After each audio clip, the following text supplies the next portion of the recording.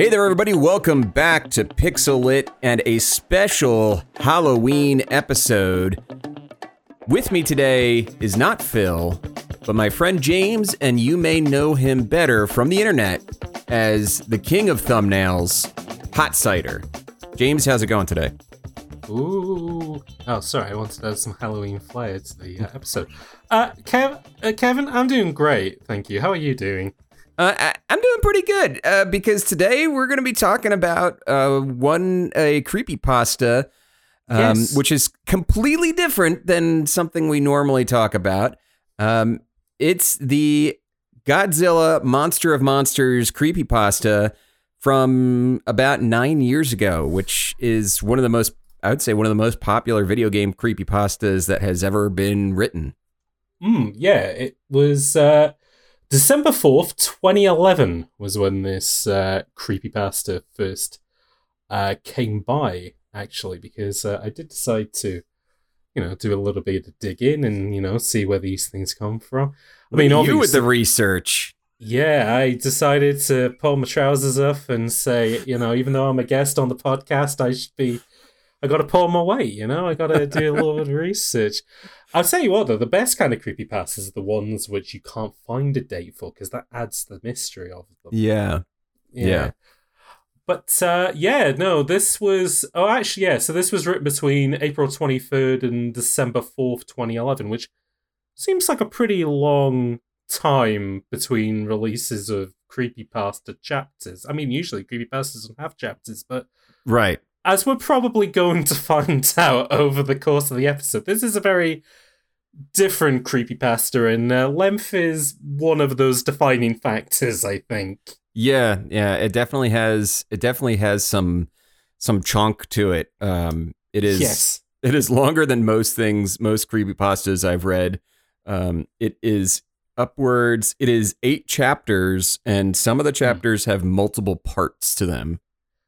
Yeah, it is longer than most books I've ever read. So that's, it definitely was a challenge for me. Didn't have as many pictures as a lot of the books that I read, though. So, swings and roundabouts, unfortunately. I will ask, though, Kevin, because I will say the first time I read this creepypasta was because you recommended it to me.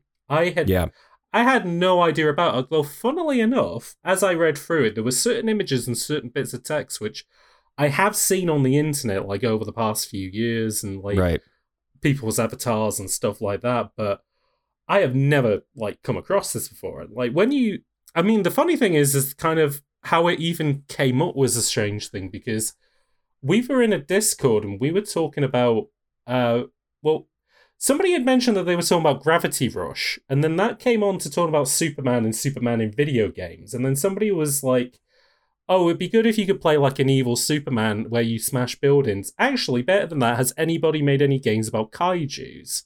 Right. And into like War of the Monsters and stuff like that. Rampage and things like that, yeah. And then you mentioned, have you ever read the Godzilla creepypasta? And, like, those are two words when combined together is just such kind of like a strange thing that I'm like, no, I have no idea what you're talking about. So, yeah, you sent it to me. And despite it being, like, 1 a.m. my time, like, I'm laying in bed and I'm reading this thing on my phone, which I'm going to say to the people at home, if you've never read this creepypasta before and you want a way to put yourself in a mood, reading it in a dark room on a phone is actually very effective. And I'll kind of go into why that is as we kind of dig into the story a bit more. But I was reading, I was like, this is interesting. Like, I've never dug into something like this before. But I was going to ask, how did you come across it? My memory is a little hazy, but it would have been like 9-ish years ago that I read it, and I think it was a post on Kotaku 9 years ago. There was I don't even know who posted it, which of the writers posted it, but they posted, oh, check out this like really long Godzilla creepypasta, and so I sat down and I read it, and I feel like I was at work or something like that. It was a really slow day. And I was like, okay, well, I can sit down and read this over lunch. I got an hour to kill. That's good. Yeah, I got an hour to kill. Why not? And it does take a good amount of time to read through this. And I sat there and I read it. And one of the things about me is there's a lot of horror that has zero effect on me, but for some reason, glitch horror. So that's things regarding like computer glitches, horror centered around technology, that gets right under my skin. And I remember the first time I read this 9 or so years ago, from that recommendation on Kotaku, it was all I could think about for days was the contents of this story. And so it wasn't until a couple days ago when we were figuring your guest appearance and all that out that I was like, yeah, let's dive back into it. It's been in the back of my head for a while. A nice little bouncing off point, really. So when you kind of say glitch horror, because like I had been looking a little bit into sort of, creepypastas and where they come from, and it's funny that kind of like you can almost sort of split them down the middle in regards to most of them are kind of, well, most of them do kind of deal around either games that exist or games that don't exist, and whenever it comes to games that exist, there's always some kind of like underlying horror to it that does manifest itself as kind of like errors and glitches and stuff like that. But I suppose just like in other terms, like other kind of horror stuff, I mean, you kind of have like indie games and I think kind of Undertale might be the best example of that, where it uses the nature of how the game works and like to kind of scare you. Right. There are creepy moments at the end of Undertale. My dog wants to chime in on this. There are creepy moments at the end of Undertale. Yes. Spoilers for Undertale, for a whatever-year-old game, where the villain Flowey basically force quits the game. It takes the game takes your agency for your computer out of your hand, and I was like, I don't like that. No, and it's like one of those moments which will always stick with me because it's such like it's basically the kind of Hideo Kojima thing of reading your memory card to spook you, but like taking it to the extra level of like, oh yeah, no, I'm not in like something else can control the programs on my computer. I don't know how I feel about this. It's, like again, it is like really effective horror. Yes. The Psycho Mantis interaction being the big thing from Metal Gear Solid 1. So yeah, that's kind of where this all came from. And then there's been, as you mentioned, there's been a bunch of indie games that have utilized this. And one of the things that made me think about this a few years ago is when I spoke to Erdorf, who was the creator of the horror games Faith and Faith 2. I think Chapter 3 is going to be coming out this year, maybe. But yeah, he created Faith, and which is an interesting game because it is based with like these Commodore graphics, right? It's super simple.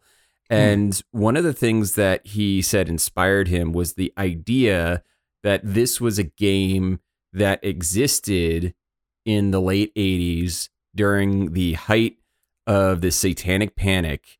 And it was just it was like a game that was just lost to time, and it's just being found now. And that was the concept of the way he developed it, which is very similar. That parallels a little bit what we kind of get into with this Godzilla Monster of Monsters creepypasta. Absolutely. Yeah, no, the Faith games are great. And I'll even say like another thing kind of related to the Godzilla story as well, is that the thing that's so effective about them is that because it is like it's emulating the style of old kind of Atari and ColecoVision games where everything with those games had to be left to the imagination, and that's that's the playground of horror essentially. It's the imagination. Exactly. Yeah. So why don't we get into the story a little bit? So the background of this story, for those who don't know, is that it was originally posted on these forums. They were called the Bogleach forums. They don't exist anymore. They were posted by a user named Cosby Daff, who, using the Wayback Machine, I could see used a kind of loony picture of Luigi as his avatar. It's a good looking avatar. Yeah, it's a good looking avatar, and I think it's a nice off-brand Luigi that he's got going on there. Yeah. So yeah, he started posting these April 23rd, 2011, and James, as you mentioned, took a while to finish them. So they were on these forums that don't exist anymore, and then he also created a blog spot that still does exist. It's nesgodzillacreepypasta.blogspot.com. So that's the location for it, for the person who, I guess, more or less wrote the story. That's, I get, the most official location. The only thing is the images. There's no inline graphics, it looks like. I think the links might have been broken at some point. Well, there are in some spots, but other spots they're missing. Anyway, so that's the background of the story. We read a version that was posted on the creepypasta.fandom.com. Yes, we went to a fandom.com website. Unfortunately so. But I will say, at least the pictures did. At least they're all in line, and at least there's a. And again, another detail I will say: reading it on the phone, a lot of the kind of the extra layer of fandom stuff that's on top is all stripped out. Like, it is as much of a clean experience as you can get reading it. Reading it again on my computer, I don't know, a little bit of the horror is kind of diminished a little bit. Just from when you see the images up next to an ad for Hero Wars. Yeah, exactly. Or like Ebony Online or something like that. Where, I'm scared, but I also want to try and pull the pins and help this guy win gold, and it's like, I don't know, it's pulling me in two different directions, unfortunately.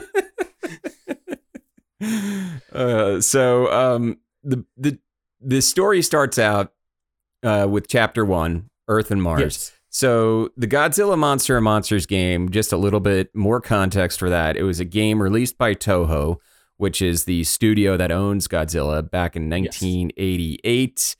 Is produced by a company called Compile. I don't think they are still around. Yep, defunct 2003. So, and it was just a side-scrolling beat 'em up, more or less, but with a few Godzilla monsters thrown into it. That's all it was. And what I'll say about it is that kind of like, I think that's a pretty good place to start off of Creepypasta anyways, because people know who Godzilla is, but I think if you ask like the average person, oh, did you know he had an NES game? They'd probably go, I mean, I didn't off the top of my head, but yeah, that kind of makes sense. But like, they likely would know it was called Monster Monsters. So it kind of fits nicely into, it sort of splits the difference between like the usual creepypasta, which is, it's a familiar kids Nintendo game, but there's a creepy underlying element to it. So like, your Sonic EXEs or your Ben Drowns and stuff like that. Right. And then the other side of stuff, which is, I went to a car boot sale and I found this old grey NES cartridge, and all it had was a sticker on it that said Kiss.exe. I don't know what this means, so I put it in my... And, and it's like a game that doesn't exist. This works because it's a game that does exist, but very few people actually know about it. Yeah, it's a somewhat obscure, like, it's mid, as the kids say. The game is it's pretty mid. Yeah, it's not. It's neither cringe nor based, is what I will say. Although one thing I think I will say is that the person who created the creepypasta did kind of have a nice place to start from, because in general, Godzilla's kind of creepy to look at anyway. Yeah. Because that was the intent. Was that obviously in the original Godzilla he is just. He's a guy in a suit, but it is like this lumpy leather monster with crazy eyes. And it makes sense because the thing is, a creature born from nuclear war. Like, it's not meant to look natural at all. And then with the likes of Shin Godzilla and stuff, they kind of exaggerate those elements. And then you try and recreate something that already looks inhuman on the NES. And despite the fact that the sprites are pretty big and are pretty detailed, yeah, it just is very unsettling looking. It is. And one thing I noticed as well, because I decided, the game itself probably isn't that bad. And from watching a playthrough of it, the game itself actually seems pretty fun. I can understand why this guy why the person in the story wanted to get the NES game back, because it's pretty good. You had some nostalgia for it, yeah. Yeah, exactly. But so because black is the background color in this, Godzilla's eye is also black, which means it's transparent. So the moment he goes over any other graphic, it just starts flickering different colors. It is so unsettling. Yeah, that old NES trick of, there's just a transparency here now. Yeah, no, exactly. Black is transparent. Yeah, anything black is transparent. So, I can see through Godzilla's eye. Oh, that's not very nice at all. Yeah, exactly. Chapter Chapter 1 starts out with basically the protagonist. Zach, I believe, is the name. Yeah. The name's not revealed until the end, I don't believe. But the protagonist's name is Zach, and he's been looking for a copy of Monster of Monsters. And his friend Billy, which is just that's the default friend name, I feel, for a lot of these types of stories. I was thinking about this because, so he said, when I was 10 years old, I got Monster of Monsters. Now, he says when he was 10 years old, he loved Godzilla. Now, assuming this guy's an American, which if he's got a friend called Billy and he's playing on an NES, that seems pretty likely. So if he played this game in 88 and this story came out in 2011, the guy's got to be 30 at the time, right? Yeah, something like that. Who, at the age of 30, calls themselves Billy? Yeah, that's the thing is, Billy Zane? Oh, yeah. Actually, no. So, like, Billy Joel. I think that... Billy Joel. That's a guy from the 50s. So, that makes sense. You go, Billy Zane or Billy Idol. But I don't know. A 30-year-old guy in 2011 calling himself Billy Dunson, unless he's also still wearing short pants and a striped shirt, doesn't seem correct. An unbranded baseball cap, Yeah, backwards. He's still got... He draws freckles onto his face because he no longer has them anymore. And he rides to your house on his bicycle and he goes, "Yo, dude, I got this NES game for you. Yo, I got it at a garage sale. Want to check it and kick it with the..." I lost my 90s references for some reason. Zima. Zima. You want to pop open a Zima and... I'm gonna have myself a Surge Cola and I'm gonna enjoy Godzilla Monster and Monsters. The game is so basically the game seems normal in Chapter 1 up until he fights Gazora, and basically the game eats Gazora and turns the screen into like a bunch of eyeballs or something like that. Yeah. It's pretty freaky. It's like it starts to almost kind of like the texture of blood starts to come in. And I will say this is probably one of the best selling points of this creepypasta is that there are a lot of screenshots to go along with it to kind of like sell a lot of the ideas that are going on. And what I will say is, again, reading this on the phone was actually pretty effective because of the screen size. Yep. Yeah. The moment you look at these images a little bit larger, some of the illusion is broken a little bit. But yeah, just a tiny bit. You can tell, like, oh yeah, that's just like, Photoshop, like drew the bounding box over and scaled it up type of. Yeah, a little bit. And like with this kind of red paint effect, it's almost like he got the spray can tool in MS Paint and went, okay, dab there. Oh yeah, looking good, looking sharp. This is looking spooky. I like it a lot. So, basically, the game's just in Chapter 1. The game seems normal-ish. It just keeps getting a little bit weirder and weirder. Gazora gets consumed by the game and turned into eyeballs, and Maguera is twice its normal size. Yeah, and one of my favorite lines in this, which is, Maguera was twice the size he should have been. which startled me. Which I feel like I say that about any time I see my cousin's children, just like they're twice the size they should be, and I find that very startling. These children are getting way too big, and that is upsetting. I remember when they were the size of maybe 2 bags of sugar on top of each other. I don't like them getting any larger than that. If they get no larger, if they stay under 5 foot, I will be fine with that. But any bigger than that, and that's kind of how this guy feels about Magura. Which again, this is quite early on, so seems very weird, but nothing totally out of the ordinary yet. Yeah. Titanosaurus is a little bit taller. The thing where it finally breaks, though, is he finishes the Earth level, and instead of going to Jupiter as if as the game is supposed to, it is going to a level called Pathos. Yes. Ooh. All the levels of I decided to do a little bit of looking into that, and the level names and the creepypasta make a little bit more sense when you kind of know what the story is about. Because in the regular Monsters, it's about Earth's getting attacked by Planet X. So Godzilla and Mothra have to go to all the different planets. So you go to Jupiter and Mars and all that sort of stuff. Oh no, here you go to Paphos instead, which you are going to Sadness. Yes.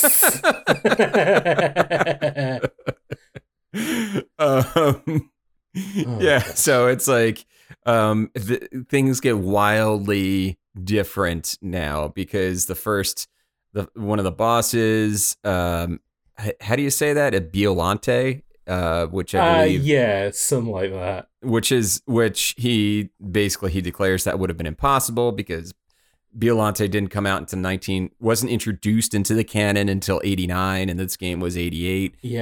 Yeah. I will say, one thing that I do find funny about this, which I think if you've ever read a creepypasta before, you kind of know what this is, but if this is like kind of your first one, the thing that you kind of have to take the rub with it is that like these are kind of your modern day horror stories, but they're kind of delivered in the way of like a game facts effort. Like, yes, exactly. So in this one, like the guy's kind of writing it like, oh, here's my recollection of it. Like, hey, if you ever get this haunted NES cart, here's some tips and tricks for how to beat the game. And my favorite detail is that he goes to Paphos and he goes, well, I know this is a new level because although the background looks like the board of Jupiter, it's got different colors. And he says at the beginning of the story, he hasn't played this game in 20 plus years. Now, how does he remember the color of the board in Jupiter, of all things? I mean, God, you have to kind of ignore certain things. The game, a horror when you're getting your horror through a GameFAQs walkthrough. Yes. I mean, granted, I'll give it that. Like, I mean, a lot of horror is built on kind of the unexpected. I mean, the best example of that is, say, I mean, it's not really a horror film, but From Dusk Till Dawn, where you go in expecting it to be a Tarantino gangster movie, and then literally at the halfway mark, it turns into a vampires. Yeah. Surprise. Oh, yeah. Surprise. Vampire movie.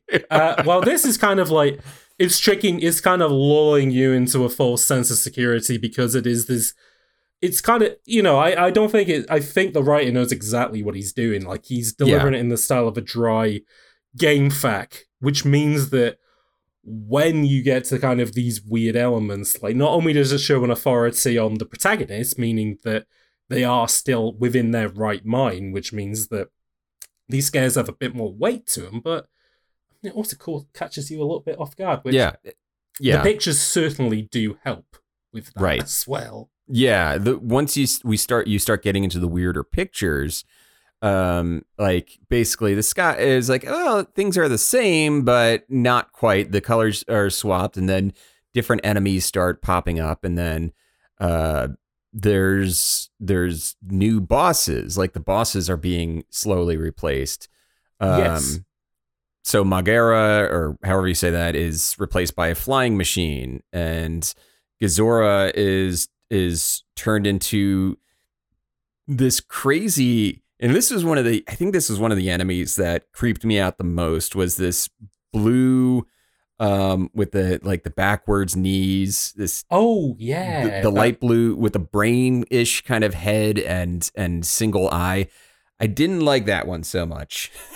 No, and I'd love to know, and again, this was me wanting to dig in a little bit more, kind of like what the inspirations were, because like a lot of the designs kind of have a Giga quality to them, especially later on. There's, a lot of alien influence. But then right with stuff like this with the backwards knees, it almost kind of feels a bit like really low budget, like B-movie, horror movie stuff like Extra and stuff like that, where yeah, no, it does work.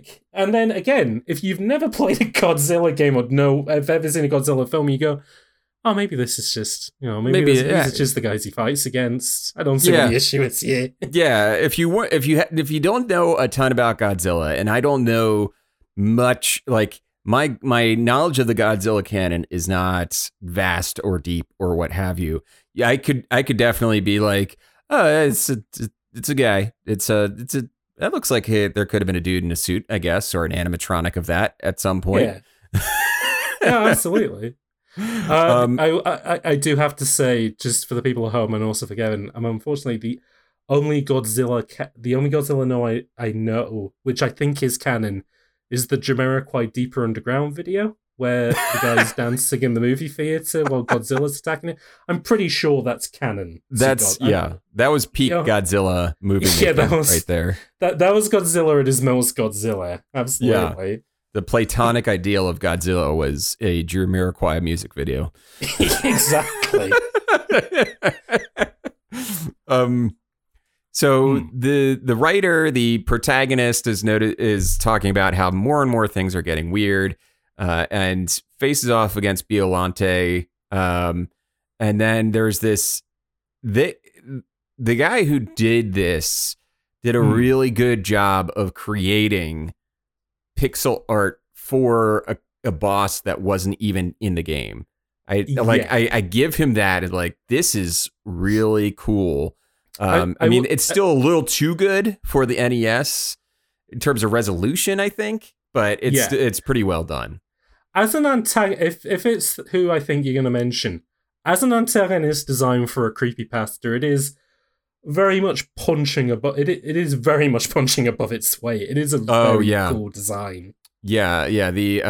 So basically, he beats Biollante and is introduced to a level with there's just a red mask on the tile, and the prompt is simply run. Which something about the prompt to run is always a little unsettling, especially when there's no other context around it. I don't know what it is in horror where that's just where we see that and it's just do it. And something about it gets under my skin. So once this happens where it's just run, like, okay. I mean, even in general, I think a single white word on a complete sparse black screen is incredibly unsettling.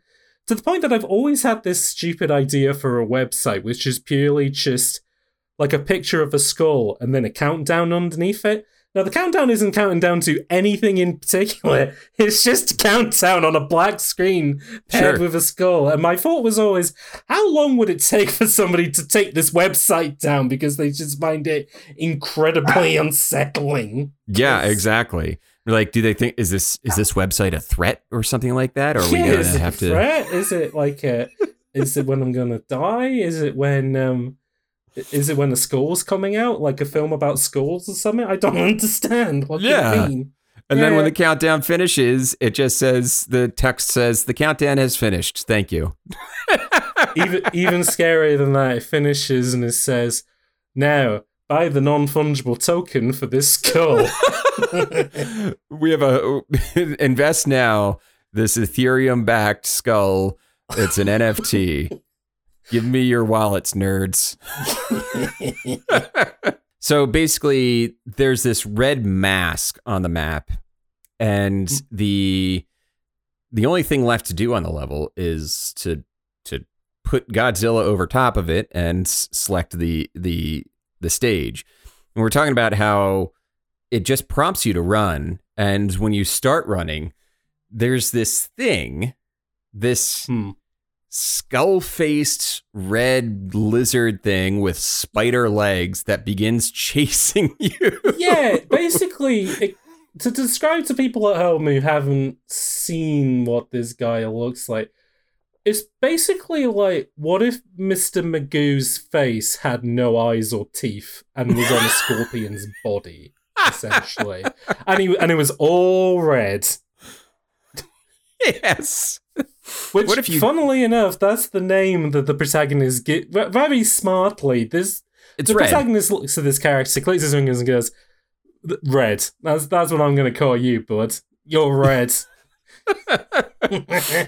So, it's an instant death if red touches your creature, and he escapes it. Thankfully, our hero escapes red, and then he moves on to the next chapter, the next level of the game, which has now been called Trance. Yes. And he said the theme. It map sounds music like the theme tune from Videodrome. Videodrome. I was like, which for the people at home, if you've never heard it, it basically sounds like a dot matrix printer mixed with screams, essentially. Which, how they managed to do that on the NES? I mean, that's quite impressive. I'll say that. But I will say that for working that out into that music chip. God bless you.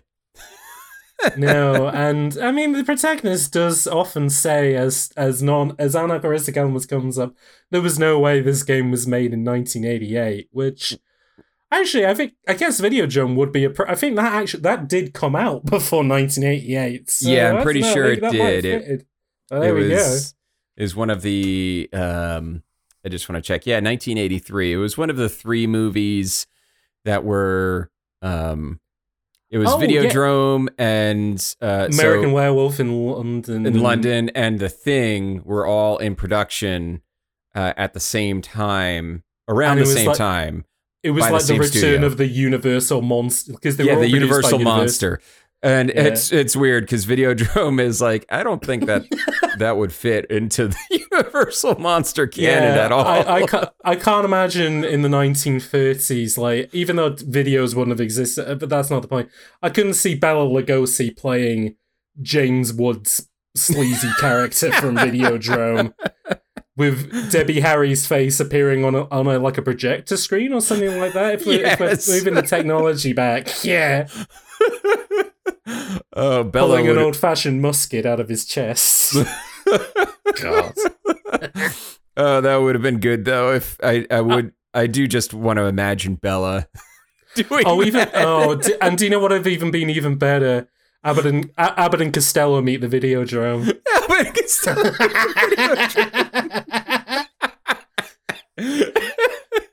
Oh God. Yes, that would be quite good. I'd like that. That would be a classic film. That would be a classic film. Absolutely. So yeah, the more anachronistic stuff starts popping up in the game, such as Orga, which was not created until the year 2000.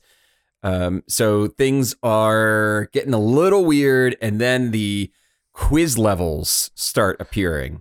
I will say, before we get to the quiz levels, there is a line in this which I do think is quite funny when he is talking about the anachronistic elements, which is, those guys at Toho may be smart, but I'm sure they couldn't see that far into the future. If they could, they never would have given Roland Emmerich the rights to make a Godzilla movie. Like, this guy's scared out of his mind that this game is like getting under his skin. But he's still taking the time to like crack jokes. He's still going to burn Roland Emmerich for his Godzilla movie. I mean, it would have been egg on his face if he got further in and a tiny pixelated Matthew Broderick turned up and said, "That's a lot of fish." God. Oh God. That movie happened. It sure did. The best thing that came out of that movie, as I know, is the is Deeper Underground by Jamiroquai. So. Is correct. The what we have determined is the Platonic ideal of Godzilla. Yeah. So and there was one more line before the quiz as well, which was, so all the way through he's like, this is pretty bad, but I mean this is still within the realm of possibility. But he thinks about Billy, and here's the horror line. Here's the this is the big horror stinger, which is Billy didn't know how to make a ROM hack. Ooh, yeah. It's just like such a funny line in regards. It is. It's like Billy doesn't know how to make a ROM hack. Like, well, the name Billy, as we've determined, is absurd. Yeah, Billy is already a funny name for a 30-year-old man to have. And, Billy might be messing with him, but he can't mess with me that much. I know Billy inside and out, and I know that he could not make a ROM. Actually, no, he goes on and he says, but if he could make a ROM hack, it probably wouldn't be this complex. It would be full of genitals and stuff like that. And it's like, well, there's a lot of Giga stuff coming up, but bite your tongue a little bit. Bite your tongue a little bit. There are some possible peens coming up. Yeah. And there's he also asks, is it even possible to put a hacked ROM into a cartridge? The answer is yes. That is yes, it is. It is possible. If you have a copy of the SNES game Winter Games, you can put Star Fox 2 on that because it has a Super FX 2 chip in it. So no. Well, there you go. That's my Halloween trick or treat recommendation to the people at home. So slap Star Fox 2 onto Winter Games and then play it with an original SNES, and you'll be doing that. And you'll have a great time. You'll have a great time, and that's the hot cider guarantee. Absolutely. So, James, do you like dogs? Dogs are pretty good, yeah. Yeah. That's what the quiz level asks our friend Zach, is whether he likes dogs. And these quiz levels are... It's a really weird turn, but I think it also shows that the author has relatively good control of what he wants to do with this game, with this story, because it's such an absurd concept that these quiz levels pop up. But at the same time, it's not that out of the realm of possibilities for a Nintendo game from the 80s to have something really weird like this just slapped into No, exactly. To have this kind of mini game element to bulk out the rest of the experience. Yeah. No, that's absolutely right. And that being said, I can't imagine Family Feud or whatever would ask some of the questions that come up in this. Although it'd be good if it did. Yeah, it would be. I think Family Feud would be a lot more interesting if it would. If Steve Harvey came out and said, "All right, we asked 100 people. Do you like hurting people?" Survey says, "Ding ding ding ding." Yes. Yes, 100 out of 100 answered yes. 100 out of 100 said, "Yes, I like to share the pain." Then Pinhead comes out. Of course, the protagonist does say to all of this, wow, maybe this is why the game was so weird. One of the designers was clearly drugged out of his mind. As we all know, terrifying elements like that does come at the expense of psychedelic drugs. So, yes. Yeah, it was a pretty common thing, and I feel like it's less common in storytelling now to just blame twisted things on either drugs or psychosis. Because let me tell you, neurotypical, straight-laced neurotypical people could have some of the weirdest stuff going on in their minds.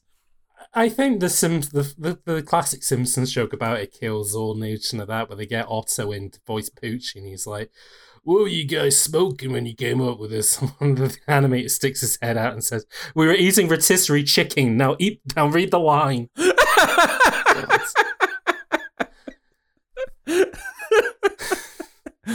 Oh, that's amazing. It's like that is the a perfect rebuttal to that kind of, oh, they must have been on something. It was been on something. I like the faces that the quiz has as well. They give me a vibe of like really old like BB code forums. Like kind of that like little hand like very. If I hadn't found the forum that this was on, I would have almost thought this came from like the Something Awful forum or something, because they had that kind of like how those emojis used to look. Yeah, back when those emoticons were just like they were for each forum that existed, they had their own set that they created. Oh, 100%. But they would also have like a couple of commonalities of like you know, like Edison, you know, watching his rivals to make his light bulbs better. Like, oh, that forum has a ninja emoji. We're going to have a ninja emoji as well. And funnily enough, this quiz also has a ninja emoji in it, and I'm not quite sure why. I'm not sure either. And what's really funny is that the quiz section, you don't necessarily need to read or thoroughly understand everything he writes. This is probably, I would say, the Tom Clancyest he gets in the story because it's just so much detail about these emoticons. It feels like Tom Clancy talking about like a jet or something like that. Oh no, exactly. Where he's describing it down to like, you know, how many cubic centimeters of fuel you can put in the engine and stuff like that. All the way along, like even in the previous chapter, he was like, the song should be the same, but there's a significant distance. Every 14 seconds, there is a loud noise, and then the song slows down by this much percent. And it's like, if I was scared out of my mind, even if I was completely, if I was completely functional, I would not notice those details, especially of a game that I haven't played in nearly 20 years. Yeah, but. I mean, hey, he's writing a game fac about. He's writing a game fac, so a lot of detail has to be put into this. Absolutely. Or else the nerds will be angry. But there is something cool that comes out of the quiz, though. Yeah. Which is, he gets a new monster to play with. Yeah. He gets a brand new monster. What was it? The Angurius, I believe. Angurius, yes. Which he famously, much like the beginning of Goodfellas, the famous line at the beginning of Goodfellas, he says, "Ever since I was a kid, I always wanted to play as Angurius." But then it isn't followed by Rags to Riches, which would have been very funny. So Angurius is basically the Sonic of the Godzilla monsters. He can roll up into a ball and do like a spin attack or something like that. But basically, he gets Angurius on the dementia level after doing the quiz, and there's these. The game begins to drift further and further and further, and he gets into this level where just called Unforgiving Cold, where he he has to walk through a level of just these frozen, screaming faces for 7 minutes. I don't understand. Like 7 minutes is such a long time in a video game. Yeah, I don't know. Like at that point, I'd just be kind of like, I mean, I probably would have tapped out a little while earlier because like it's asking me all these very kind of personal questions, and I'm like, I don't know, a lot of this doesn't really apply to me. I'm not feeling this, but just walking through a 7 minute level of nothing but frozen enemies is a big ask. It's a huge ask for me. I do not have the time to let that happen to my life. Yeah, absolutely. But yeah, the level continues. He is fighting against new bosses and replacement bosses. This is so I understand the story is basically trying to cover the entire game, but also at the same time, the middle of the story is where it feels a little bit slow because there's so much game to cover. There's like such a huge gap to fill until we really get to some of the big turns of the game. Yeah. And I would say that that's almost quite... I definitely think that's intentional, because one element that I found the first time I read it, and then a little bit when I reread it, but not so much the next time, was you would get these enormous blocks of text, which is very kind of matter of the fact describing stuff. So you end up kind of speed reading a lot of it. Right. And as I was doing that, bam, like you would like come face to face with like just this really weird image or like really evocative sentence. It's like, oh, it's almost like, accidentally like scratching a car with your own as you're like kind of absentmindedly driving. It's just like genuinely shocking. And right. I think a lot of this story, like again, as I said, this kind of like almost game facts style delivery is lulling you into this kind of comfort zone that these scares, they're effective scares because of that. Because you are like such in kind of like a mellow place that they can hit a lot harder as a result. Right. Yeah, because some of the biggest scares they really start happening in chapter 5 when the quiz takes away everybody but Mothra, and now he has to... Another great line, which is, Face had just fucked me over.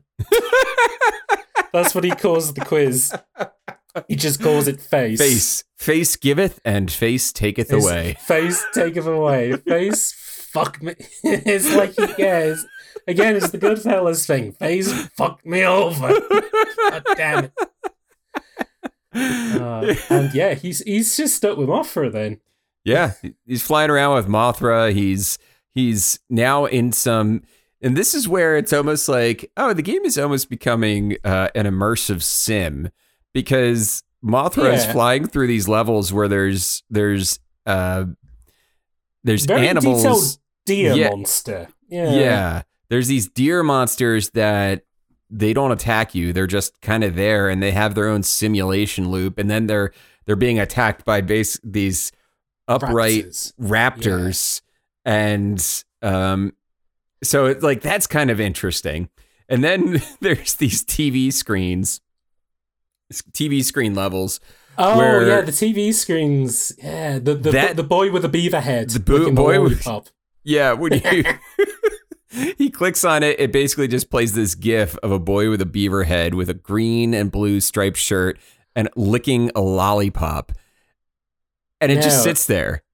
It does, yeah. And the funny thing is, so throughout this creepypasta, which again is also like, that's another extra layer to how well these screenshots are done, is that some of them are animated, including this one of him licking the lollipop. Now, they only rarely use it for anything horrible, and like all the way through I was kind of like, if I was to redo this or whatever, I'd occasionally have it so like the ones that you think are static, occasionally like a monster looks in your direction or whatever and then turns back, and like it happens so quickly that you have no idea whether it did it or not. And right, like that's what these TV shows kind of have the quality of it. But I also think as well, like the writer is very good at peppering in a lot of kind of, I think it must just be kind of like an idiosyncratic humor that he had, because I was digging in and I was like, have these got any kind of, when you have the story in focus, do these have any additional meaning to them? And I don't think they do. I think they are just meant to be these very kind of like, they're evocative images, but they're not really meant to evocate anything. It's just there to keep you on your toes, essentially. Right, exactly. Yeah, so the TV images are basically the new new element that get introduced now in chapter 5 as just something, another nuance to the world. And he continues fighting through these levels. The monsters are getting weirder and weirder. And he returns to that forest level where he saw the deer, and now the deer are it's snowy and the deer are all frozen to death. Yeah, he went to I was wondering with this part whether this was meant to be allegorical or of anything, because earlier on Mothra is picking up like sand timers and stuff like that, and then he goes to like a nuclear waste plant, and it's like, oh, is this meant to be like a story in miniature of industrialization? Oh, the world is dying. Oh no, it's nuclear winter, stuff like that. And oh, you're seeing it from the eyes of Mothra, which I'll say, by the way, the protagonist of the story, not a fan of Mothra. Not a fan of Mothra. He says Mothra. very straight at the beginning, not a fan. The fact that I'm having to be forced to play as Mothra, not good. I think it's a shame. Mothra's quite a good-looking sprite. It's got the most colours of anybody else in the game, and you can fly around like Kirby. What's the problem? What's the problem? And Mothra is of the Godzilla monsters. From the limited research I've done, Mothra is the more heroic of them. Yeah, Mothra is kind of like the protector of Earth. So, like, why not? No, exactly. Well, I mean, maybe I don't know. The protagonist, he's got his he's got his priorities all over the place. All over the map. Once we get to the snow zone, all the deer are dead, and he mentions sloths as well. They become like the new delicacy for the raptors. Yeah, the raptors are ripping apart these sloths with some and here on like when you're reading this on a phone screen, it's harder to tell when you're looking at it on a monitor. You're like, oh yeah, the raptor graphics are way too high DPI. The deer in particular look like, and it kind of reminds me of it almost reminds me a little bit of AM2R, where it's a bit of a clash of styles because they use for the creator of it uses for the most part the NES sprites like Godzilla and Mothra and stuff like that, never changes. But then the deer are they're way the rendering on them is way too high detail, but to the point that they're not as like rounded or like as they don't have as much volume as like any of the monsters do. So it's almost like kind of very high rendered stick figures. Which I think kind of does lend them a bit of an additional creepy quality because of that. They're uncanny, yeah. And I will say, respects to the writer of this creepypasta, because when the raptors are eating the sloths, there is detailed blood coming out of them.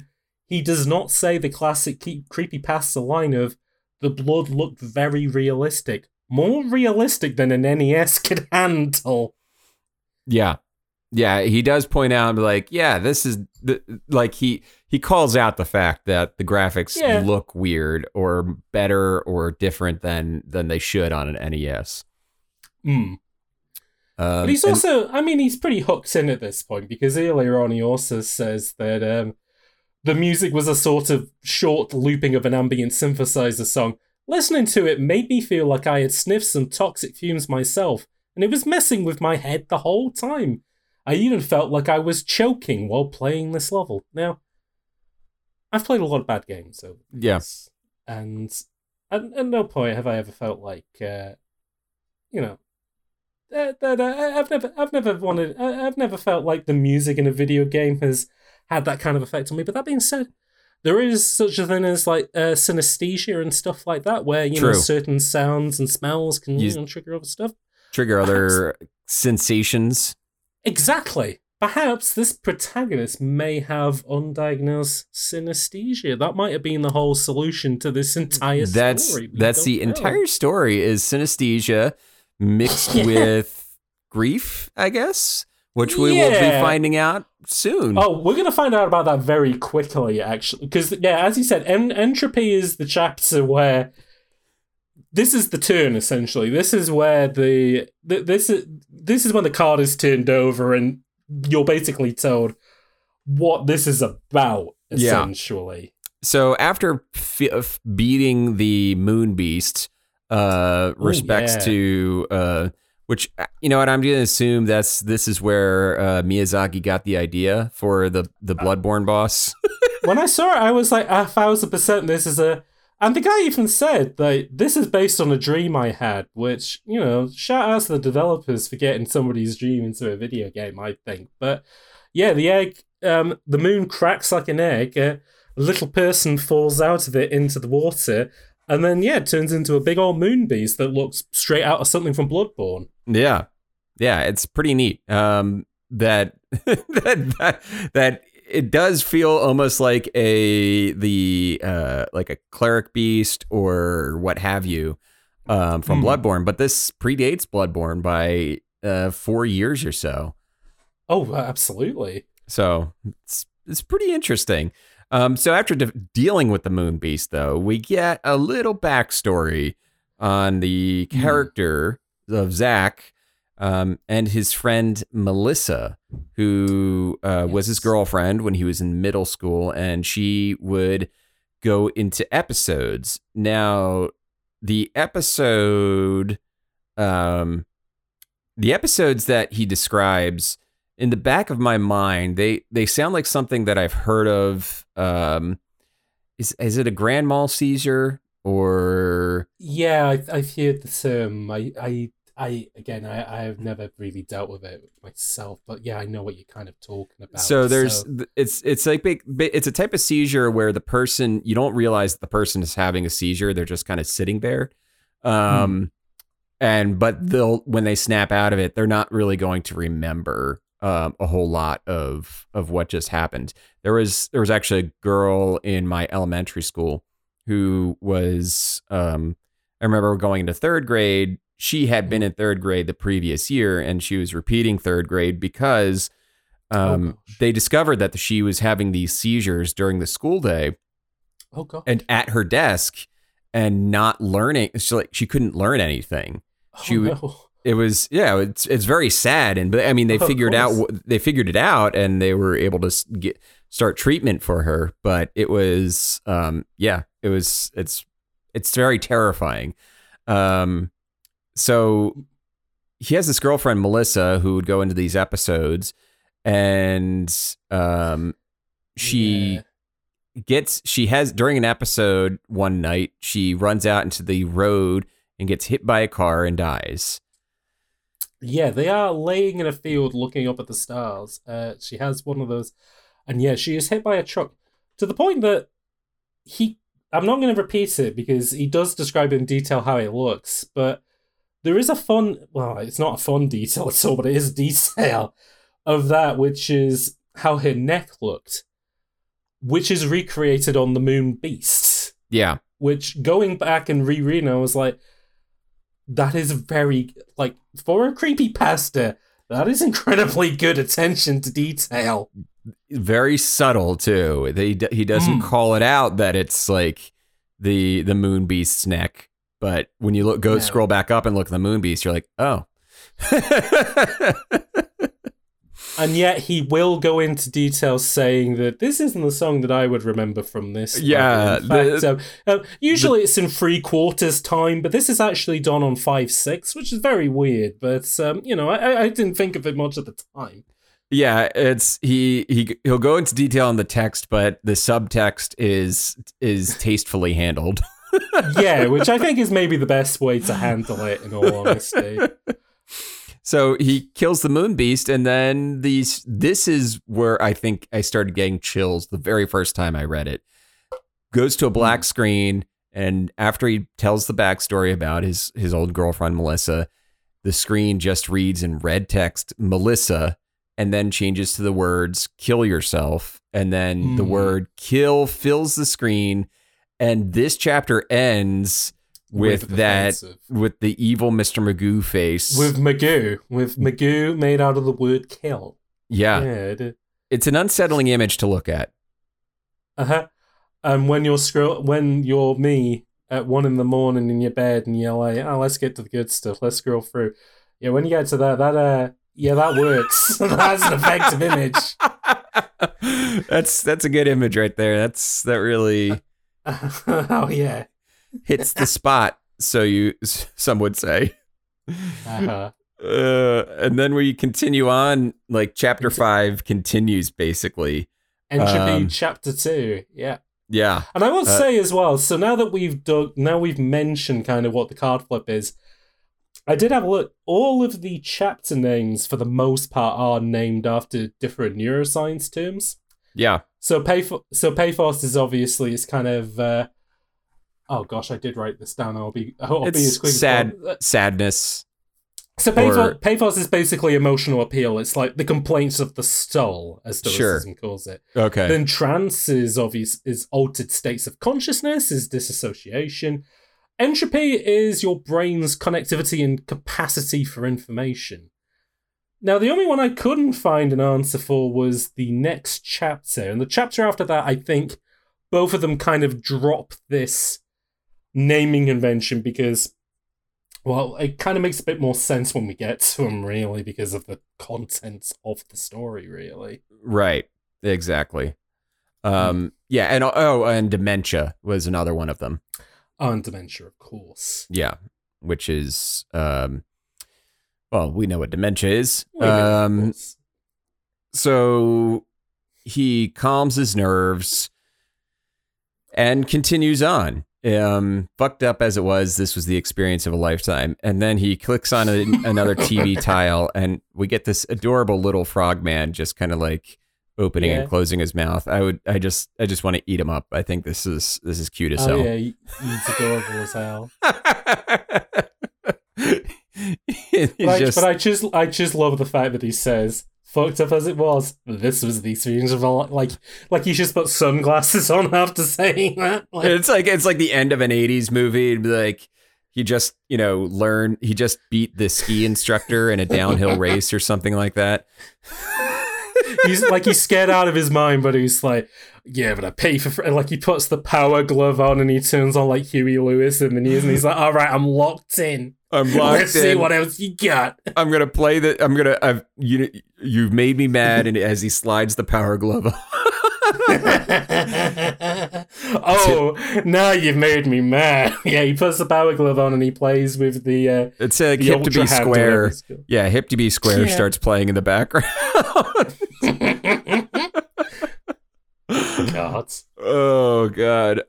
So basically, he still has to use Mothra, and a new type of like maze chase level gets introduced where he's flying around these interesting levels with Mothra, which is like part of this is like if they were making this game now, they would make it so that you would have to use certain characters on certain levels. It wouldn't be like you could use whatever on whatever level, because I feel like designers now would be like, oh no, this is a Mothra level where you. This is a Mothra, and again, and it looks a bit like an auto scroller or something like that. This level, because it is just kind of like a little flying maze. But yeah, no, 100% it would be like, yeah, I know that we're trying to tease this guy over his dead girlfriend, but he needs to use Godzilla on this level. It's all about combat. I'm sorry.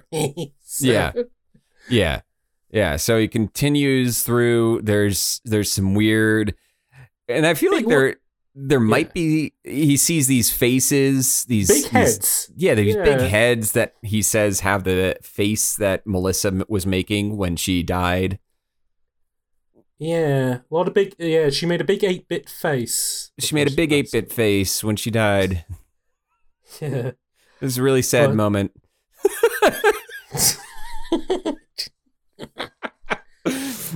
And it's going through the Mothra maze, and more bosses are being thrown in as well, and like it is kind of at this point you do kind of get a good grasp of how things are going. That being said, though, this does have like one of the I guess scariest. It has got one of the most unsettling TV gifs in this, to the point that I'm actually kind of surprised it's still up on the fandom page, because it's quite gnarly. It is gnarly. It's basically this executioner with a mask on, taking a giant sledgehammer and just crunching somebody's head open. Yeah, like that gave me like really big like Splatterhouse vibes. I was about to say Splatterhouse. It does have a lot of it. That's what I thought of when I first saw it. It's not clear. It's not the mask from Splatterhouse, but it just gave me that. Oh yeah, this Yeah, would be something from Splatterhouse. Like Splatterhouse has a boss which has like a hangman. Well, yeah, like the axeman's bag over his head, but I think he uses chainsaws. Also reminded me a little bit of Chiller, which was this really old NES light gun game. I think it was an arcade game, which is genuinely a game that I can't look at a lot of footage of because I do find it so unsettling in regards to like it's these really grotesque ass, but because they're done in such a low bit style, like again, your mind kind of like fills in the details. And because there's such a mystery behind who developed it, it's like, oh, like, was this made by a crazy person? Was this made by an actual murder? And again, and I think those are influences which all riff on what this story is doing, which is, you know, the guy, the creator, he's paying homage. He knows his, he knows his, his betters. He knows his horror references, definitely. 100%. Speaking of Splatterhouse, it feels like we should get there should be something new in the vein of Splatterhouse out there, right? Doesn't that seem? Yeah, nobody's making good gnarly horror.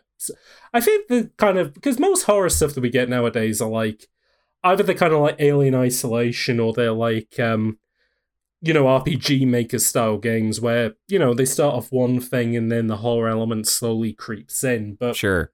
Yeah, nobody makes gnarly, nasty, bloody games anymore. Yeah, Splatterhouse, just gross. There's definitely a market for it. The 360 Splatterhouse was like, that's the last game I think that did it. And even then, that was just kind of, what if we did God of War, but it's a brawler? And it's, I don't know. I don't know. I want something a bit more.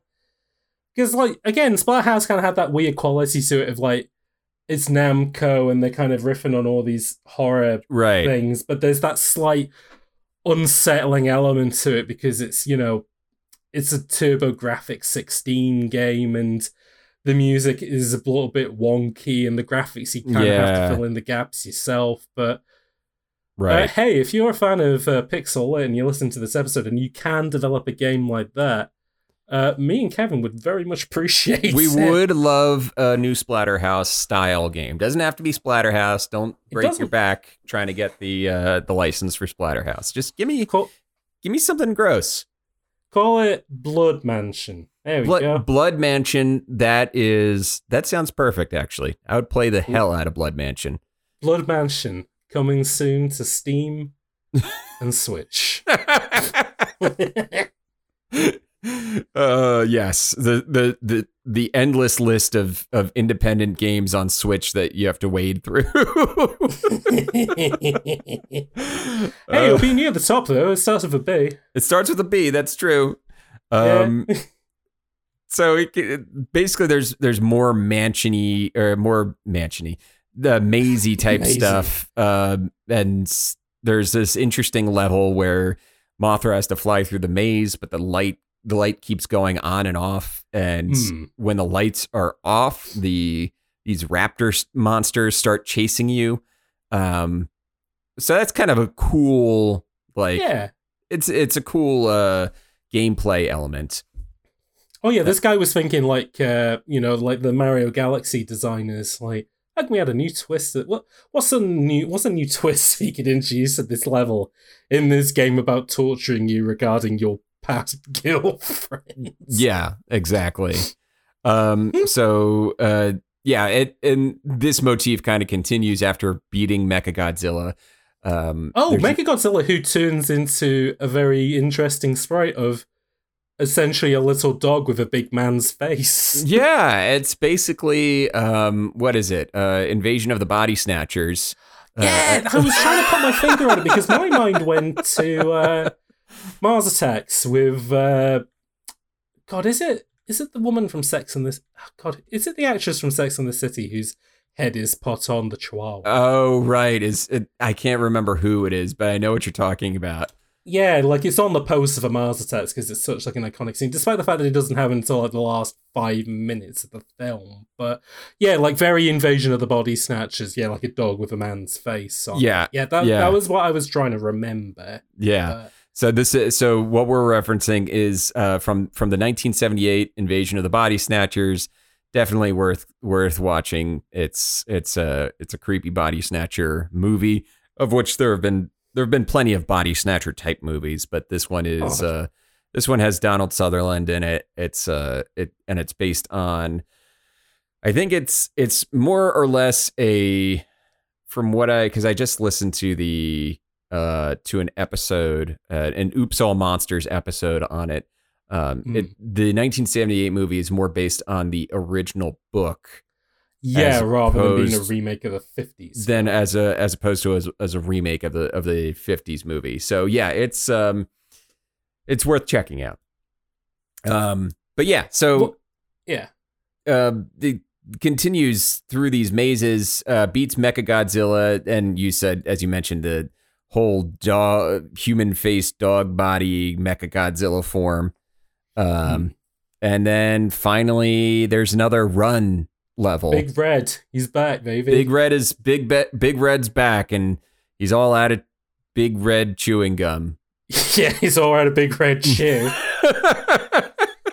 He's here to have a flying form and chew bubble gum, and he's all out of bubble gum. He's all out of bubble gum, and he's ready to chew on Mothra instead.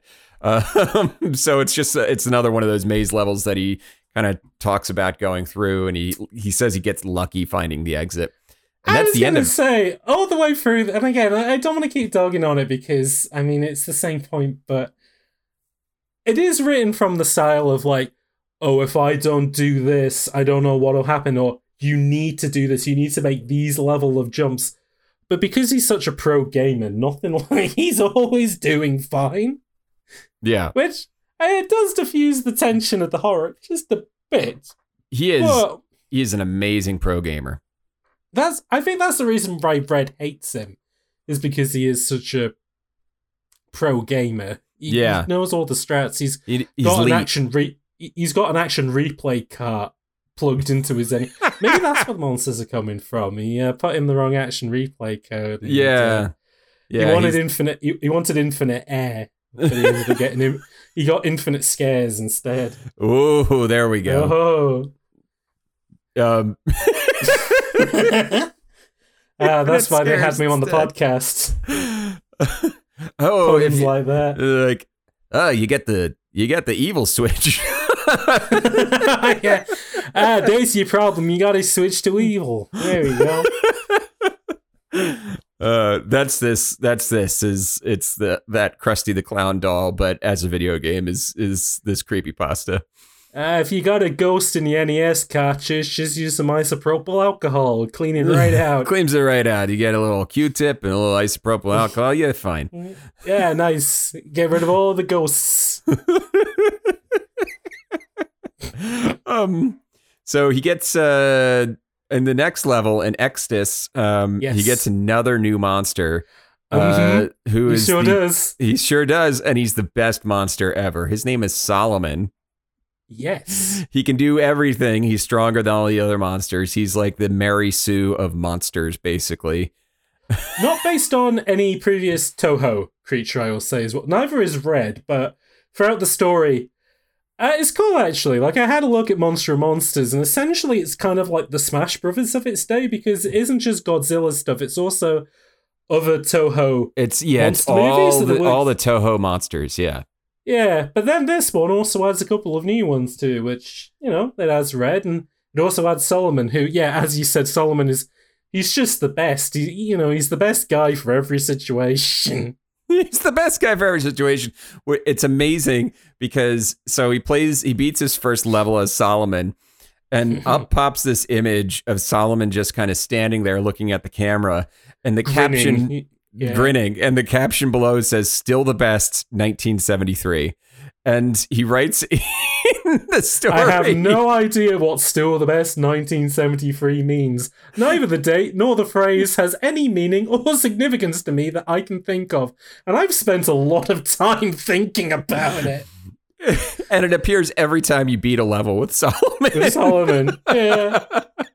If do look out for this, like if you Google for it, But keep in mind, some people have edited the image so he's giving finger guns, which when I originally saw the image, I thought he was doing that as well. So I thought that was the right one, but he doesn't usually. But yeah, because he just...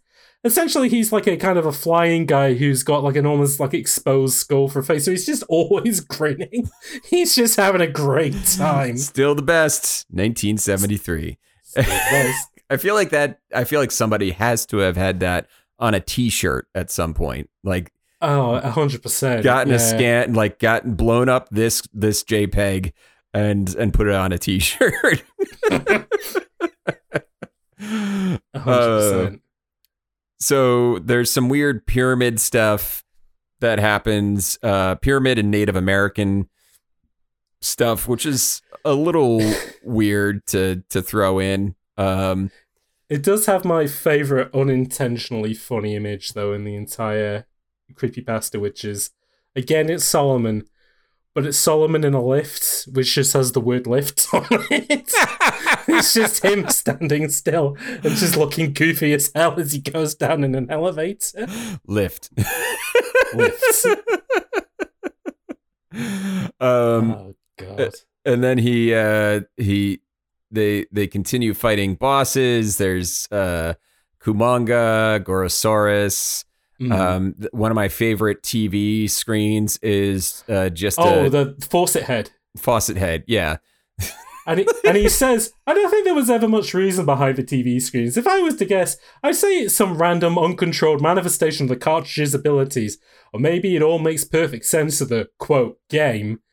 Like, I just like the idea of this cartridge being this kind of, like, evil living entity.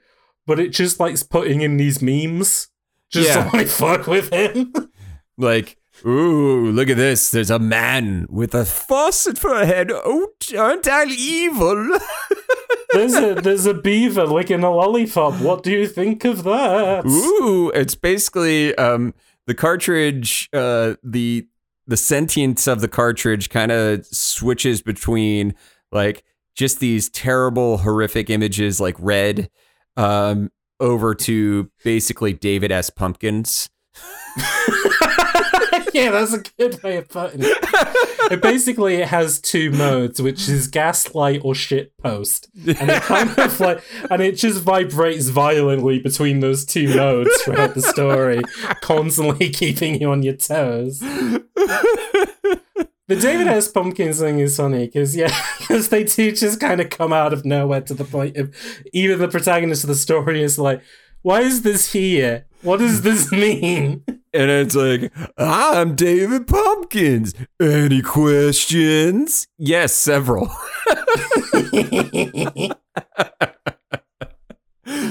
Oh gosh.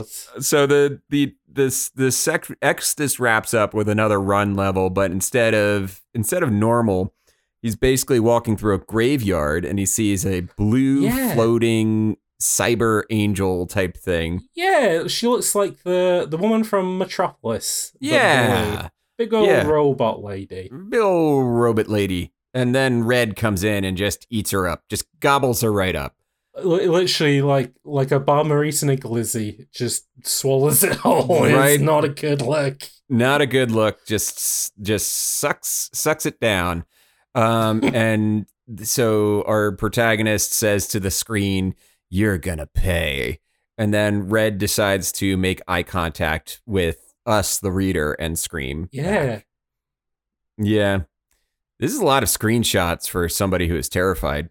Yeah, I'm gonna say, the story does stretch disbelief at some points where it's like, I was so scared I couldn't move, except I could still do Control Windows S and take a screen grab. Right. And also, I couldn't get my head around this. I assumed he was playing a Haunted NES cartridge. Right. He's supposed to be. How's he playing it on his PC? Yeah. That's the thing, is like, there's the way they got screenshots for an OG NES was it's a really intricate setup in order to do that. Yeah, like he'd have to have like a like a capture card in his PC or something. Yeah, you'd have to run it through a capture card into the PC that uses like old S-Video or something like that. Yeah, exactly. Which seems like a pretty big jump to make when, not to advocate for piracy or anything, but if he owned that cartridge from his friend Billy, he could just download the ROM. Yeah. Yeah. Yar. Yar. Yar. That isn't a hot cider top tip, by the way. I'm not recommending to anybody to download ROMs for games they don't know, especially haunted games. Do not download ROMs for haunted games. You don't know where they've been. Exactly. You don't know what they'll do to your PC. So, or your Mac, or Linux-based systems. Or actually, whatever you have. If you got a Linux-based system, I think you'll be all right. Yeah, you should be fine. I don't think a ghost doesn't understand. It wouldn't be able to pass that kernel. Ghosts are they're a little bit more familiar with what they experienced in real life, and nobody actually ever uses Linux systems. They just say they do. No, exactly. They say, yeah, this hydroelectric dam runs on Linux, and it's like, okay, but that's not a computer I'm ever going to use. I use an iPad. I'm going to just haunt this iPad. I'm going to haunt this iPad over here until it gets recycled. Okay. It starts out with like this very melodramatic line. Oh God, yeah. And here we are at the final world. I don't like to discuss this part, and it still bothers me very much, but it's something I have to do so that I can put this behind me. People deserve to know.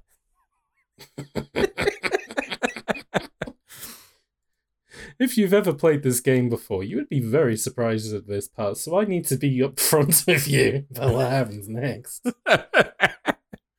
God. So, yeah, it's a very short level. Basically, there's not that much to go through, and then there's what is it? Destroya and Ghidorah as the bosses at the end. That does start with a creepy quiz, though. Yeah, the quiz. The face is dead. The face is now melting and dying, and it just says it's recommending him the film Get Out. Which it's recommending Get Out. Which is weird, because that film came out in 2017. How would this game know about a film from that far ahead? That's wild. So I would have said yes to Get Out, though. I mean, that's... Yeah. It says Get Out, and then it starts distorting, and it won't let him...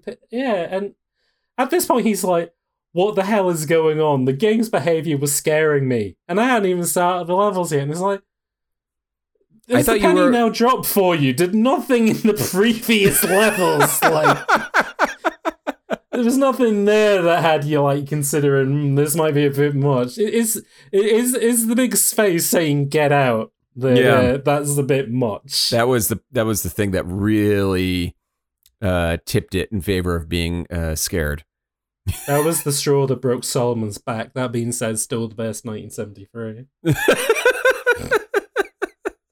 So there's a new monster now on the board. He tries to select it, and the game says no, and moves the monster off the board. And then there's the last TV screen, which is basically just the... Oh yeah, it's a burnt body in front of a fire or something like that. It's not nice. It's like Terminator 2 Judgment Day, like type of setup. You almost feel like the T-1000s are gonna step on the skull or something like that. It is. It's like the nightmare that Sarah Connor's having. Yeah, pretty much. It's exactly that. So there's he gets into another temple level, and this time he has to fight basically that angel, which is now red, as like a mini boss. Very Contra-esque. This final level. Like, this is when I said earlier that there's a lot of Giga influence in here. Like, all the enemies in this look like the Giga enemies from Contra. Pretty much. And, like, even the temple itself seems to be made out of, like, ground beef. Yeah, which is not good luck. not a good look. And one of the levels, all the platforms are made out of the word "kill," Yes. which is fascinating choice. Another level is like, yeah, you were talking about the Giger stuff. It's like the monsters like melt into each other and become one gigantic monster. Yeah, like a big old legion creature. Yeah.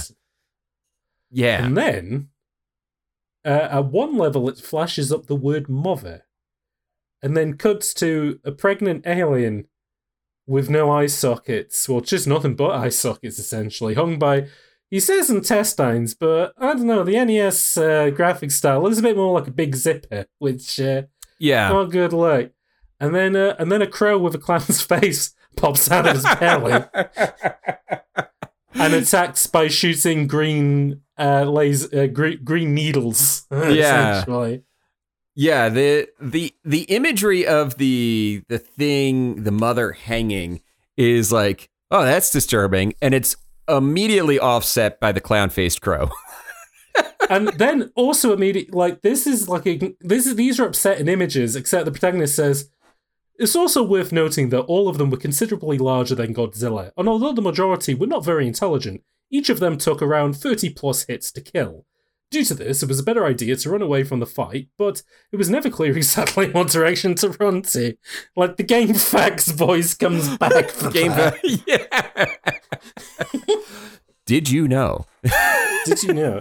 I have taken a breakdown of these demonic creatures, and I would say that if you have this upgrade, it will take around 20 to 30 shots to kill, but other than that... God...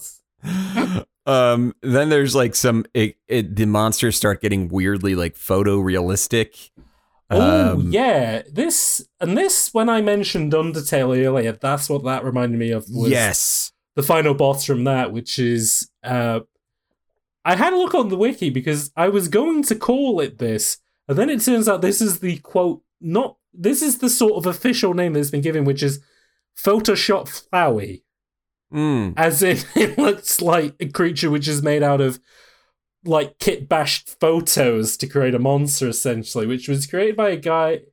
That design was created by a guy from Something Awful called Everdrade, who I wanted to make sure I got his name right, and I had to look him up. And the way that I found him was in such a bizarre way, which was he had done a piece of art for something which was called Son of Strauker, Son of God, which was somebody had made a fantasy story by remixing pieces of Barack Obama's autobiography. If you're listening to this at home, do find it out, because it is such a it's actually quite cool. But they just took words of my father and just like rearranged the stuff that Obama was saying into making this like fantasy story about the creation of the world, essentially. That's nuts. Yeah. But anyways, the guy who created Photoshop Flowey made art for that. And that's what those creatures reminded me was, very, very Photoshop-esque, essentially. Yeah, definitely has that Photoshop Flowey vibe. Though also predates Flowey by several years. So just continue on. There's a lot of weird monsters that pop up. There's like there's this gigantic hell beast that he has to fight against that acts as a mini boss.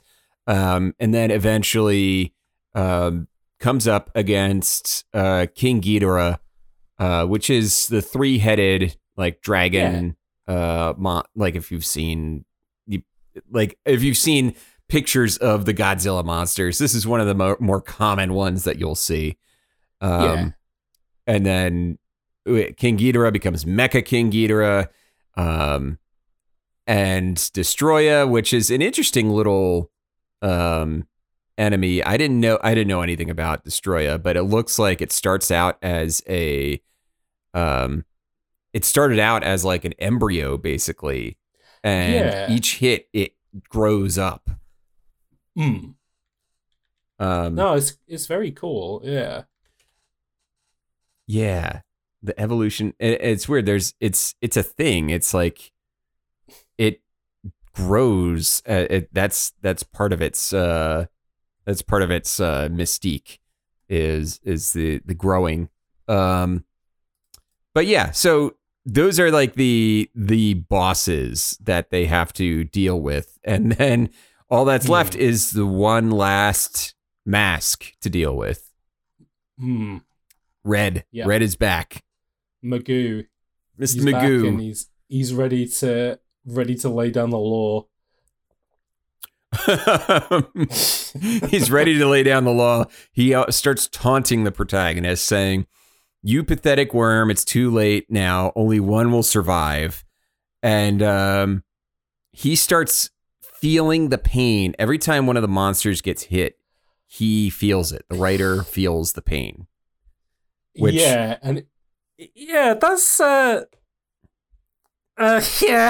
I mean, that's a classic. That's a choice. That is a classic creepypasta trope at this point. But if you die in the game, you die in real life. Die for real. I felt like Godzilla. My body was being burnt. I just imagined, because he was like, "Oh, there's points in the story where it's like I should have screamed, but I didn't. But I worried what my roommates would think." And it's like, his roommate just like walked past this room looking in, and it's just like, "What are you up to? Why is your skin looking like that? Just turn off the game, bud. Just unplug it. Come on, what are you up to?" But no, at this point, this is the power of the game that's got him completely under his grasp, to the point that he is feeling Godzilla's pain. He is feeling Godzilla's pain, and then also all the other monsters, because it takes all of the monsters to fight through. And when he gets through fighting to Solomon, Red and Solomon have an exchange where we get a bit of backstory. A little backstory. Solomon was a traitor, an agent of sorts. Yeah, he betrayed Red. Him and Red were once buddies, but not anymore. He has turned to the good side. I mean, this probably in I would say 1973 is when Solomon turned to the good side. Is this story set in 1973? It's speculative fiction about the NES. God. Yeah.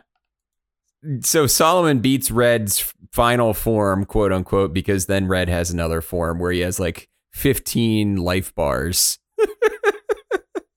Oh yeah, he has so many life bars they go off the screen. Yeah.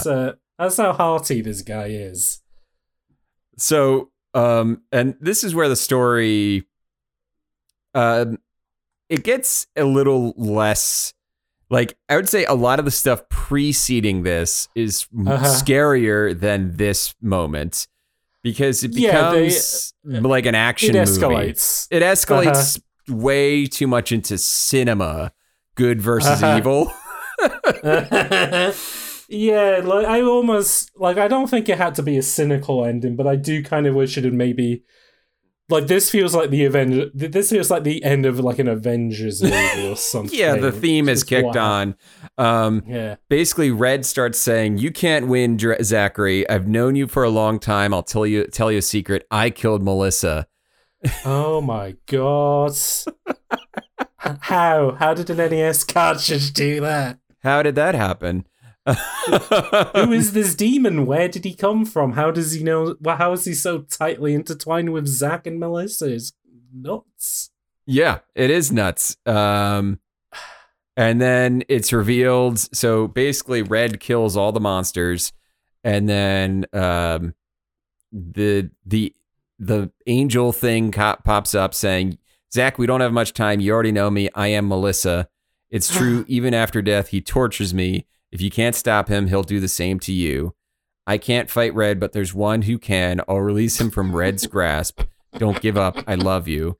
And the fifth monster, Acacius, which is just like the Acacius of Constantinople. It's an old biblical name. Which again, the name of this chapter of both chapters is Zenith, which at this point, like, has nothing to do with neuroscience. It is, I mean, Zenith is it's another word for climax, essentially. Like, it's pretty fitting for this, but yeah.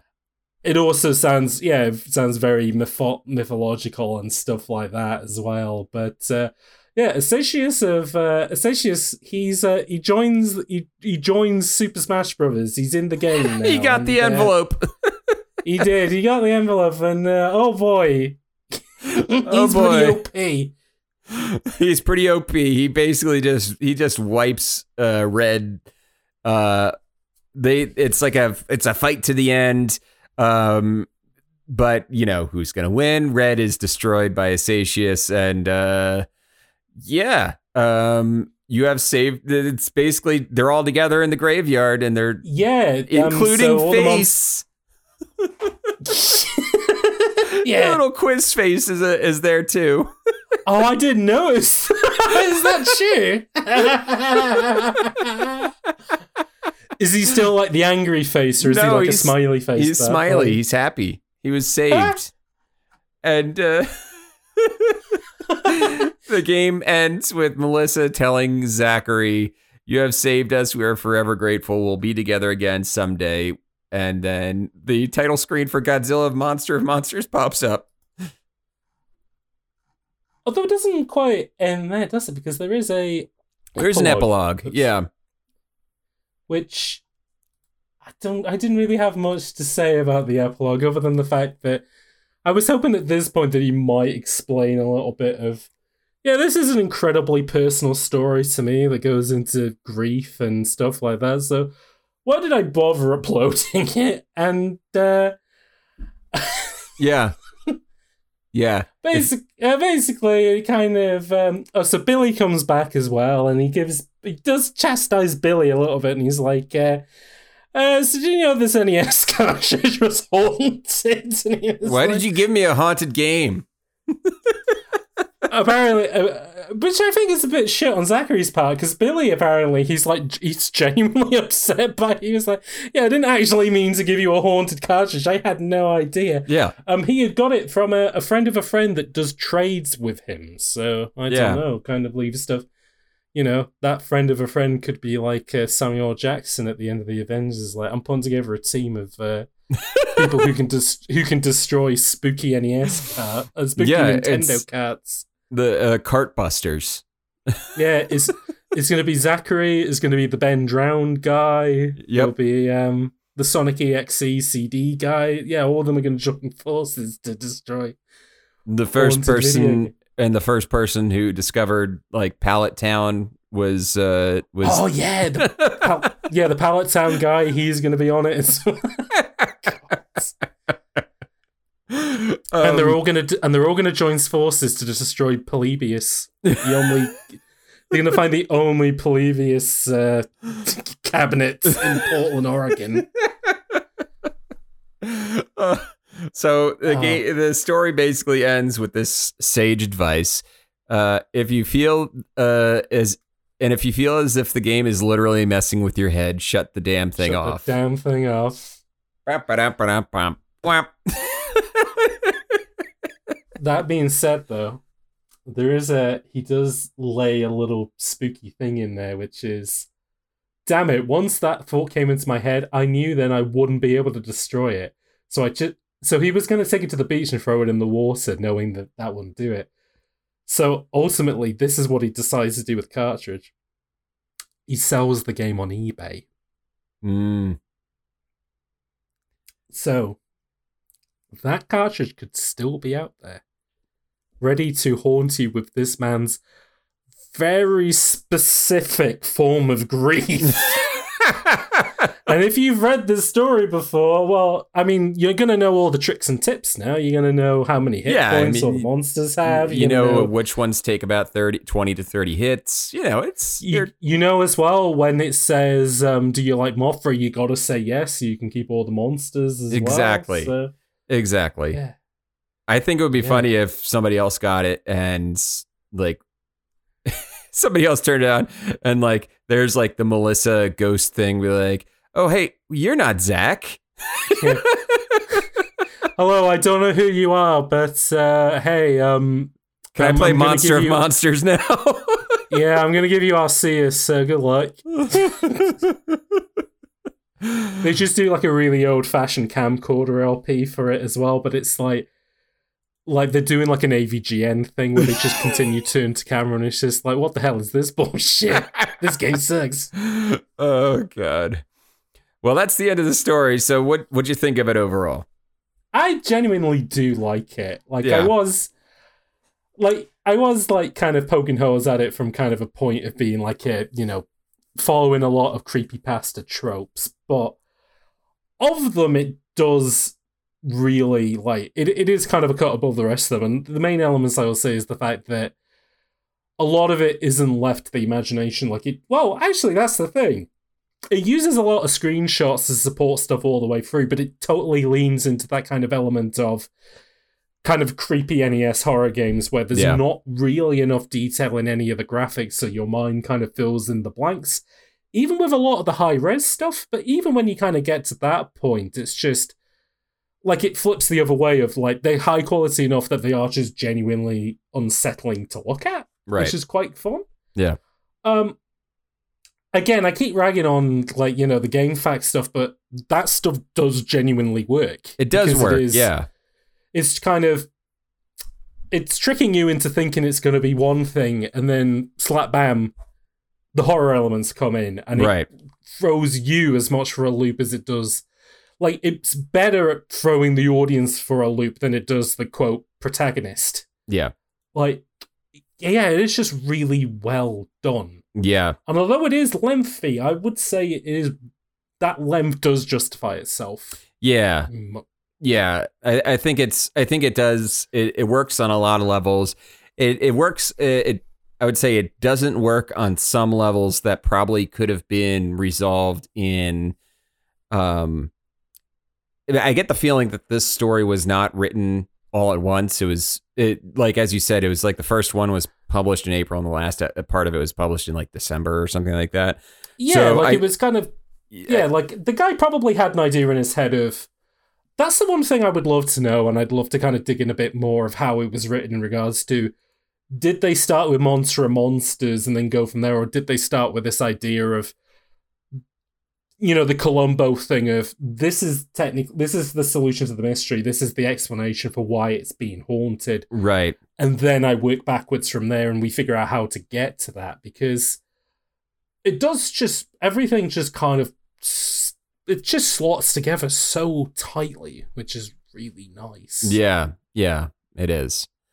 But yeah, as you said, it's that kind of serialized nature of it which does take a lot of steam out of it, because the quality changes a lot between chapters, and even more than that, I was looking and this was written for a contest as well that they were running on that forum. So I wonder as well whether it was a thing of, well, I know that I have to deliver it by these certain dates, and maybe he was working within a restriction as well, so he knew that maybe this can't be the most but then I guess that's the thing in it, is that you aim for perfect and you may never finish things, but you aim for good enough and at least you have something. So, and I would say even as a good enough, this is still especially in the genre that it's in, of this kind of crowdsourced horror, it is definitely punching above its weight. Exactly. Yeah, I agree. I agree. Well, James, thank you so much for being on Pixel It. Why don't you tell the listeners where they can find you and what you're working on and all that fun stuff? Absolutely. Hi, everybody. My name is James. You may know me better as Hot Cider. You can find me on Twitter, HOTCYDER. I make, as was mentioned at the beginning of the podcast, I make a lot of thumbnails for a lot of YouTube people, but I also make my own thumbnails for my own YouTube videos, which...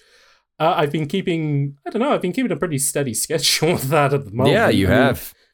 Hopefully by the time this podcast comes out, I haven't abandoned the channel or anything. To the point that even one of the last videos I put out, which was covering Deathloop, had a certain familiar podcasting voice in it. It sure did.